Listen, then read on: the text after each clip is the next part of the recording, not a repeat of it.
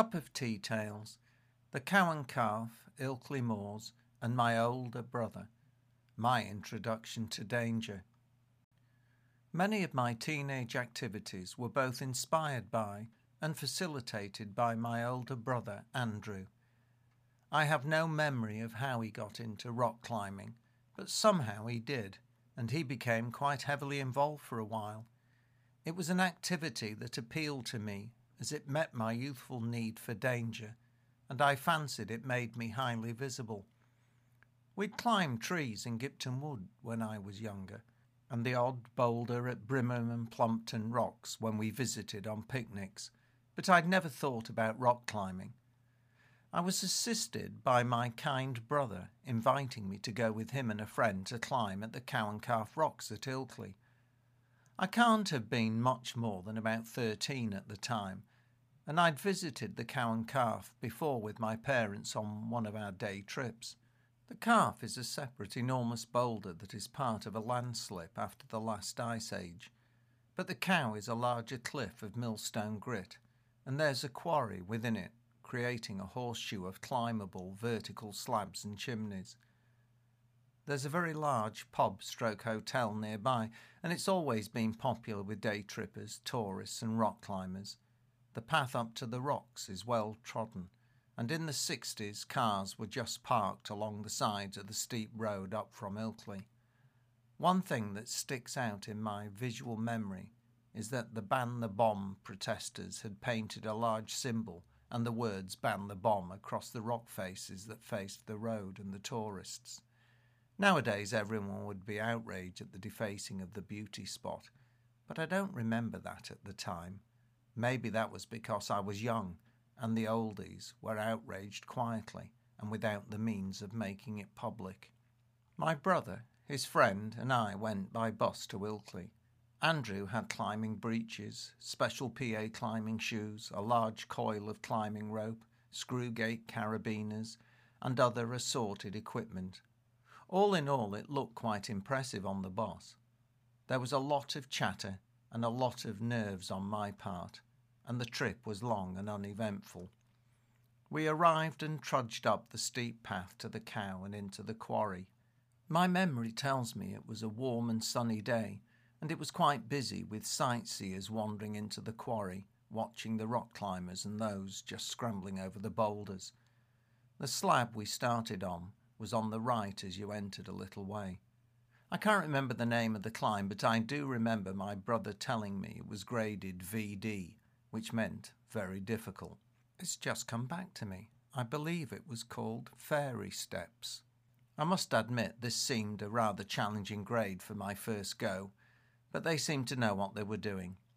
Now, I wonder if my mother knew what they were doing. She might not have been too keen if she had. Andrew's friend climbed up the very steep slab of rock, and I think it was about 30 feet to the top. His friend sat at the top, fixed a belay, and then threw the rest of the rope down. Andrew then tied himself on and did the climb, and then returned by descending the rear path and coming back into the quarry. The waistband in those days was a 20-foot length of number 1 or 2 climbing rope, wound around your midriff and tied off with a knot. A screw-gate carabiner was then fixed around this, and the main rope was tied with a figure of 8 knot, and then clipped through the carabiner, and the screw-gate closed. Sounds impressive, and maybe it was. One problem was that the main rope was not the maximum gauge for climbing, but did have a 2,000-pound breaking strain, and it was not the covered rope that was more common, but more expensive. Tied on, I was nervous and very visible, as I was clearly not wearing suitable clothing. I believe I wore jeans, a t-shirt, a jumper, and I can only think my school shoes. Now, I could be wrong, but I don't think that I would have looked much of a seasoned climber. But the word "ready" was shouted down. "Ready" was shouted back by Andrew. I said nothing. "Taking in the slack" was barked down from above. I was almost lifted off the ground by the rope pulling tight, and I was left with no alternative but to start to climb. The rock face was smooth, but there were obvious points where there were foot and handholds. The problem was trying to reach them.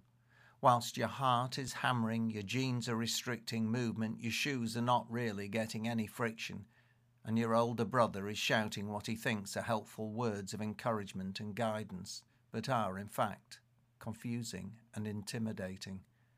I was surprised and delighted when I managed to reach up and then place my foot on a small knob of rock and lever myself upwards.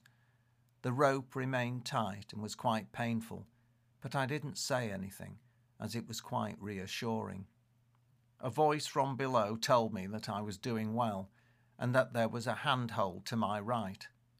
Similar advice now started coming from above, and was quite useful as I slowly but steadily made progress up the rock face. After a while, the quarry bottom was now well below me, and Andrew's advice, "Don't look down," had the immediate effect of making me look down.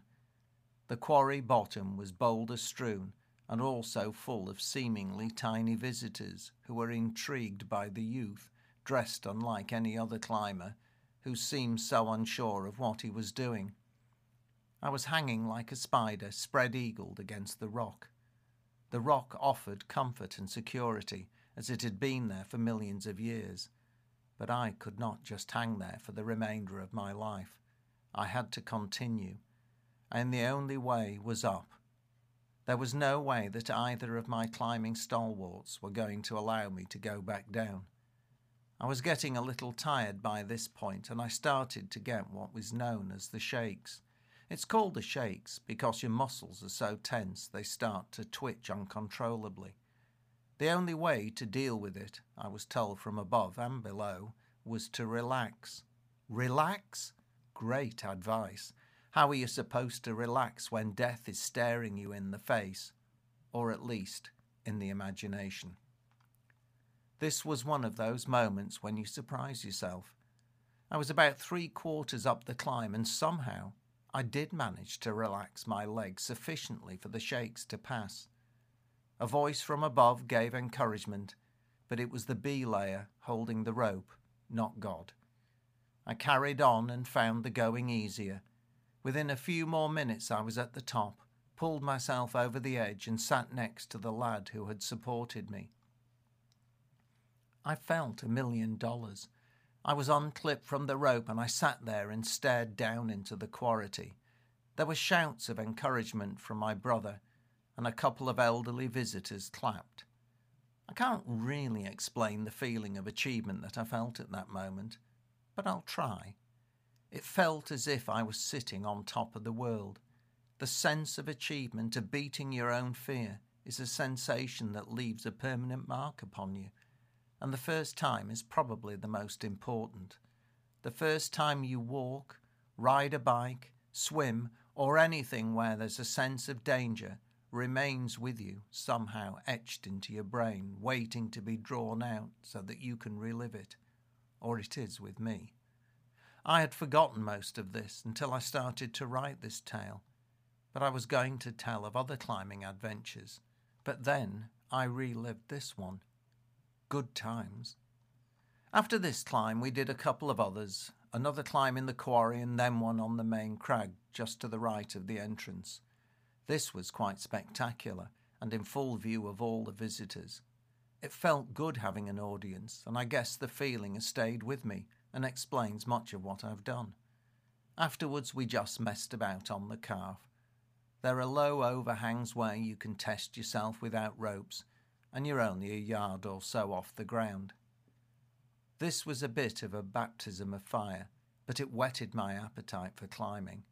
I think I went once or twice with my brother, but then he was away at university, and I started with roundy school friends. But that will have to wait for another tale. If you enjoy my stories, then you might be interested to know that there are 2 editions available on Kindle and on Amazon. A Cup of Tea Tales, the early years, and Another Cup of Tea, the teenage years.